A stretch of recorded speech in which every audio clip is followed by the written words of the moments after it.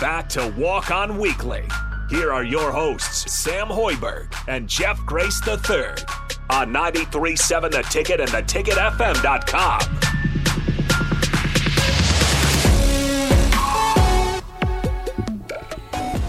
All right, welcome back into Walk On Weekly on Ticket Weeknights. I am Harrison Arns here with Jeff Grace III. As always, no Sam Hoiberg this week, but he should be back in next week.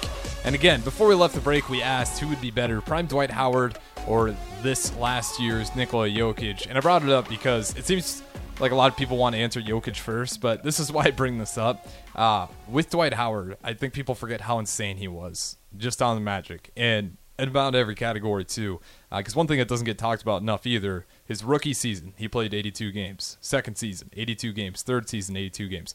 4 seasons in, played every single game. And then 5 seasons in, only played 79.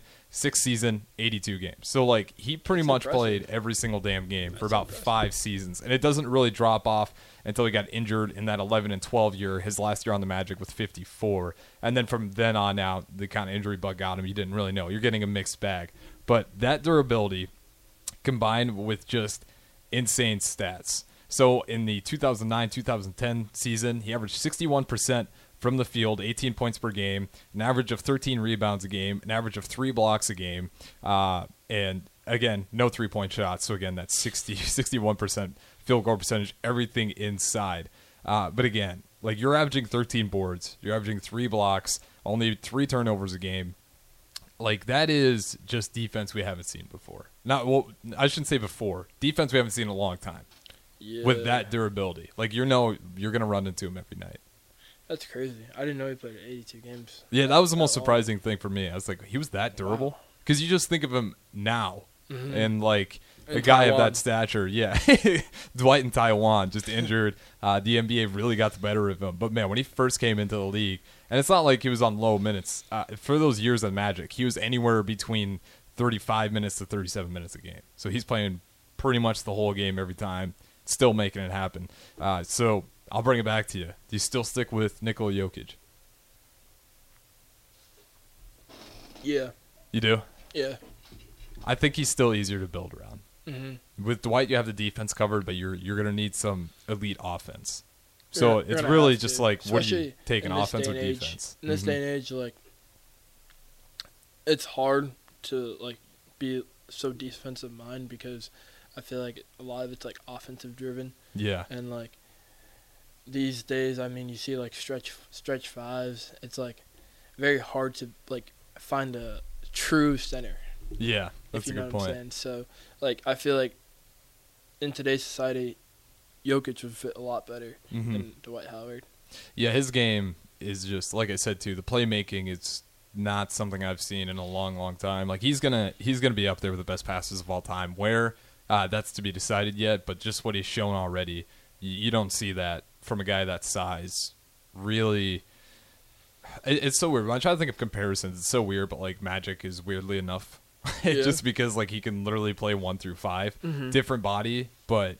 You saw with the Magic playing in the NBA Finals that game, last game, and he plays the center position, they win it. And same thing with Nikola Jokic. He'll play the 1 through 5, set up the entire offense. So I'd probably still roll with him.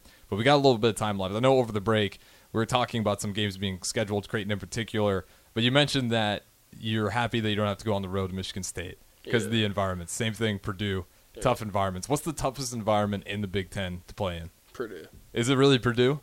Is it like just packed fans in there? Is it just the intensity of the fans? What is it? Well, last year was my first time playing at Purdue, and like, just like when we were shooting around, you would hear like birds echoing, but it's actually like your own echo. Okay. So like that part's really cool, but like when everybody's like they pack it like to the fullest, like it's sold out pretty much every game, and like it's hard to even hear the person next to you. They need that sound foam in there or something. Yeah. So. I would say that's definitely the hardest place to play at, and I think Sam would agree. What's the nicest court? I think we were number 1. PBA. The nicest court? Yeah. Yeah, PBA. Because we got that new. What other courts do I like? I like Champaign. You do? Okay. Yeah, I mess with Champaign.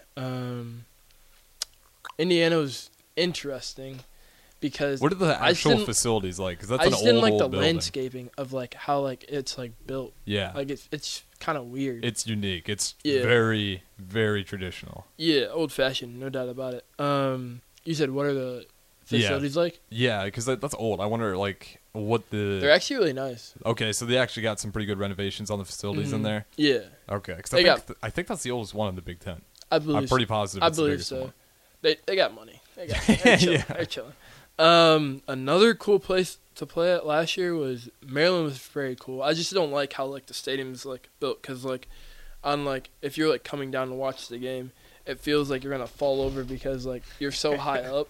Yeah. And I just didn't like that. But other than that, I mean, I would say the coolest place to play at it was for me was like Michigan or Michigan State. Okay, which one? I'll ask you in a nice way. Which one's due for an update?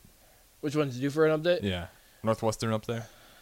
Yeah. I think their court because I think their seating is not very great either. No, so we played Northwestern this year, so that'll be very interesting. But yeah, I would say Northwestern. Yeah, well, that's I'm always curious about that one because especially right now because we're obviously ahead.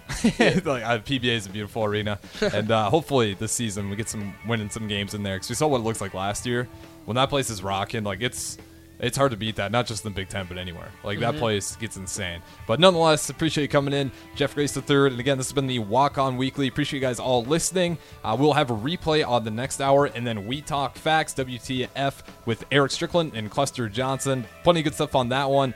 Strickland came back from UFC X. Plenty of conversations to come from there. Curious to see how that went down. But that will go from 8 to 9 o'clock. So be sure to stay tuned in. This has been the Walk On Weekly. Enjoy the rest of your Tuesday night.